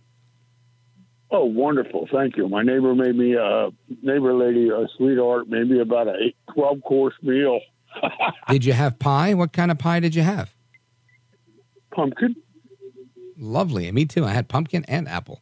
Who's cooler than me? And I had apple cobbler to go with it. Oh, now we're talking. Did you have the vanilla ice cream with it? Yes, two giant trays, Rich. Beautiful. Who's better than you? I think I owe her some money. I'm glad you enjoyed. Let me tell you, I have a good authority, Rich, that the only way to save this country, like I told Tom, the clothes cleaner, the only way to save this country is 2 quick points, if I may. The only way to save this country is that Biden does not get reelected. And I was told by someone in good authority that neither Joe Biden nor Hunter Biden is going to get any conviction for anything. Yeah, I would believe that. If Joe Biden or Hunter Biden for a second even saw the inside of a jail cell for anything other than a tour of that jail cell, I would be legitimately shocked. I could not imagine. It just doesn't work that way, right? We don't jail our politicians unless they're Trump. It's very rare, right? Rod Blagojevich. I mean, you get some local corruption deals, but when you have this massive situation like we have with the big guy and all of these investigations, I think at the very best, we may get an impeachment that may cause Biden to say, hey, you know what? I'm not going to run. I don't mean an impeachment and removal. I mean just an impeachment. He might turn around and double down and say, hey, if the other guy got impeached and he ran again, I can run again too. I could see him saying something like that. I think the Democrats will be on board with an impeachment and use that as leverage and say, hey, listen, Joe, brother, we love you, but that's it. Your time has come. We got to go in a different direction because this guy, Joe Biden, is ruining our chances. You, sir, are ruining our chances. And I think when they realize that they can do that, I think they'll cooperate, and we could likely have. I don't think we'll have a conviction, but I think there might be a push for an impeachment that beyond the current inquiry. So we'll see how that goes. But I agree with you. We need a change in direction. We have to. Anybody but Biden, I think, is a safe strategy. Of course, I'm rooting for Trump. I think Trump is the way to go.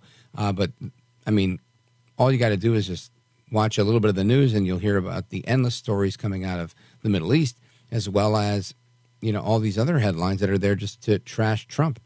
Looking at the Drudge Report, there's a focus here: 48 days to the first primary in Iowa. Then you've got evangelicals turning away from the Don. Court battle over January 6th is a liability. And just so many more. There's so many headlines here aimed at being detrimental to Trump. I don't see a single one. It's hard to find them, right? Where they'll say something like, oh, he's ahead in all the polls, or he's this or he's that. It's something that's, outside of a critique or a criticism. That's pretty much all you get. So I think you're right in that we have to have a change. And I think we also need to, in and of ourselves, as cliche as it sounds, and I've said it before, we have to be part of that change. Our children have to be part of that change. We have to affect the systems that we have, right? We have a woke military. Why do we have a woke military? Because we have very few people that are willing to stand up inside of the military against wokeness. I'm not saying that the men and women of the military are afraid to stand up. They stand up for this country all the time. But many of them realize that if they speak out, they will be treated like Lieutenant Colonel Stuart Scheller, right? He was the one that was they put him in the brig, and he was ultimately in a lot of trouble because of him saying he disagreed with the leadership and that more needed to be done, and that the withdrawal from Afghanistan was a disaster. And listen, I commend him. I think Scheller is the man. And I think we need more of that. We need more people, in not just the military. I just use that as an example, but overall, if we can't be the change within these organizations, within these institutions, how do we get there? I just don't know, Matt. Oh, thank you, Rich. You bet. And thank you. And enjoy, if you have any leftover pie, enjoy that too. Folks, we're coming right back with the rest of your calls and more. Don't move a muscle. This is America at Night with Rich Valdez.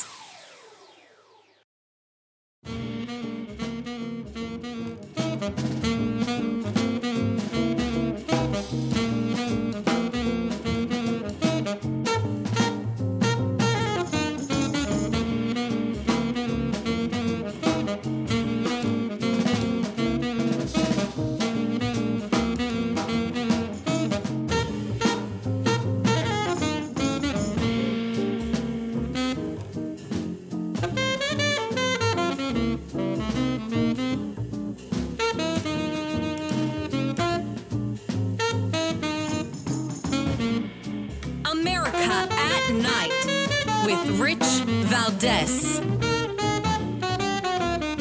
All right, America, we come back to your calls and welcoming everybody back from our little Thanksgiving break. I can tell you, I'm in slow motion today still. I feel like I have the tryptophan from the turkey is on overload still. I feel like I'm in slow motion. And I had turkey. I had a ham. What else did I have? I had a roast pork shoulder. Oh, pernil, we call it. Oh, it was so good. Rice and chickpeas, known as arroz con gandules. And it was just really, really so good that I'm still literally in slow motion after the leftovers. And I want to continue with our calls. I want to go to Kim in Shields, Michigan, streaming on KDKA. Kim, what type of pie did you have? Pumpkin with a lot of whipped cream. Sounds delicious. And what's on your mind on what's happening in the world tonight? Okay, I called in about something important that happened in Michigan. Can I say just one thing about Maggie's call, please? Sure. Okay. She was right on the money about everything. And when you had Dr. Robert Malone on a few months ago, when he concluded his interview with you, he said the one you should, I believe he said his name was Dr. Ryan Cole. He said you really should talk to him and he can tell you about the turbo cancers and the microclots that people are getting in their brains and their eyes and the tiny vessels. And he can tell you they recently found fragments of SV40. It's a monkey virus, and that's been found. But Dr. Ryan Cole's been put through hell. He lost his lab and everything. He's the one to talk to about all this stuff that Maggie was talking about. I think we may have reached out to him, and we're waiting to hear back or get a schedule, a date that works. But, yeah, it's a conversation I definitely want to have because it's something I don't know a hell of a lot about, and I have a lot of questions about. So thank you for that. Yeah, I got 2 of the shots, too, and I'm wondering what's in store for all of us. But anyways, what I called about is something really nasty happened here in Michigan, and I'll talk fast because I know you got a lot of calls. They were having a Christmas tree lighting ceremony down in Ypsilanti, Michigan, down near Detroit, and a Muslim mob stormed the Christmas tree lighting, and they were yelling, there's no peace until there's a 2-country solution and there's peace in Palestine. And then it goes, and then at the end, the one guy was speaking to the whole massive group. He said, I think we made our point. We came here, we disrupted the event, we canceled Christmas, so give it up to yourselves. He yelled at the protesters that were there, the pro-Muslim mob. And then they went on to storm a building where children were singing Christmas carols, and they were shouting, America is a terrorist state. And they broke into that building, and they terrified the children. But that's your Muslims. They probably came from Dearborn. But anyways, thanks, Rich, and I'm really glad you're back from Thanksgiving. Oh, thank you, Kim. And I am not familiar with that story, but I don't know if it was Muslim protesters or if they were like pro-Hamas agitators that we've seen all over the country. I'll take a look at it, but before I can give an opinion on it. But I think it's important for us to always get that right. And I think every now and again you'll see stories of radicals that want to blow up abortion clinics because they're pro-life and they're willing to use bombs and whatnot. I wouldn't ever characterize that as these Christians came and they wanted to blow up, and they may in fact be Christians that are misguided in their attempts to protest abortion. But I'm not familiar with this story, so I can't in good conscience just say, I've heard about it, but I'll definitely look into it, and I thank you. And I hope you had a great Thanksgiving. Good to hear from you again, Kim. Let us continue with our calls when we come back in the speed round. Don't go anywhere. I'm Rich Valdez. This is America at Night with Rich Valdez.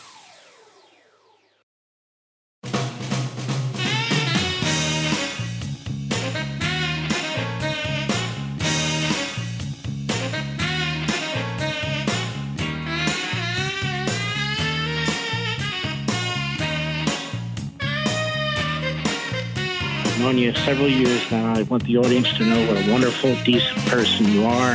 Very, very thoughtful. America at Night with Rich Valdez. All right, America, welcome back. We continue with your calls. I want to go to Jane, Saratoga, New York, WGDJ. Jane, go right ahead. Hey, how are you? Okay, first of all, Joe Biden is a child-sniffing, perverted traitor. Okay, and that sort of sums him up. As far as the vaccines go, I have two very good friends in Austin, Texas, who just died from the new vaccine. Both of them in their 30s. They developed very severe blood clots around their hearts, and both of them had massive heart attacks and died. Now, these people are in their 30s. I have never taken a vaccine, and I never will. And I lost a friend in North Carolina, an older gentleman, but from the vaccine, he developed pancreatitis and never came home from the hospital. Wow. So, Jane, this is one of those things that, like I said, we had that guest on. I'm drawing a blank on his name. I'm going to ask our team to maybe dig that up, because it was a really good interview, and I'll announce it maybe tomorrow, just if anybody wants to check it out at richvaldezamericaatnight.com, they can, because I think it's an important topic. We have to kind of get an update on that. Maybe we'll bring him back or bring back somebody else that can give us an update on that, or maybe Dr. Cole, that was suggested earlier. I'm sorry about your friends that passed away, and I hope you had a good Thanksgiving. What kind of pie did you have, Jane? I always have pumpkin. Yeah, pumpkin is pie. And apple. Yeah, I like apple too. But yeah. Yeah, I love apple pie too. I'm not a huge pie guy, like anytime except for Thanksgiving. But Thanksgiving makes me a pie guy, and I always enjoy a good tiny slice, because I can't overdo it. I'm probably up like 5 or 6 pounds just from the last few days of eating. Jane, thank you for your call. I want to go to our resident historian on the program, Bill, who is calling us tonight from Jefferson City, Missouri on KTTR. Bill, go right ahead. Yes, Rich, lovely night, moon full tonight, and I'd like to quickly remember Rosalind Carter and a DVD I saw recently of her rock and roll president and how she supported him during his election in 1976, where he got the help of the Altman Brothers Band, John and Johnny Cash, and the late Timothy Buffett, and Paul Simon. Anyway, she was a great help to him in the White House and during the Camp David Accords when she was singing with Irene Goodnight with Willie Nelson, and while her husband was working at Camp David with Begin and Anwar Shanat. The other thing I wanted to tell you was quickly, this Thursday, November 30th, I'm going to an event at the National Churchill Museum in mid-Missouri, 5 to 7 p.m., to celebrate the 149th anniversary of Winston Churchill's birth. And it's a great thing to get involved in, because they're going to have a 10-minute film that shows Churchill and Harry Truman. Well, Bill, I got to cut you off there because we got to run. Thank you. Good luck at the event. And America, great to be back. I hope everybody had a great Thanksgiving. As we always say in my house, happy Thanksgiving. And I'm looking forward to being with you tomorrow. God bless. John brings his skewed sense of humor. Jeff brings tips to cut strokes off your next round. Together, it's those weekend golf guys. They'll pay a lot of money to PXG and Titleist and Callaway and on and on and on, right? How many yards do you think you're going to pick up with that extra driver? I think I can get an extra 5 to 10. What if I give you 15 to 20? You pay me more. Jeff Smith teaches on a sliding scale. Those Weekend Golf Guys, the podcast, part of the Believe Network. Just search BLEAV on YouTube or wherever you listen.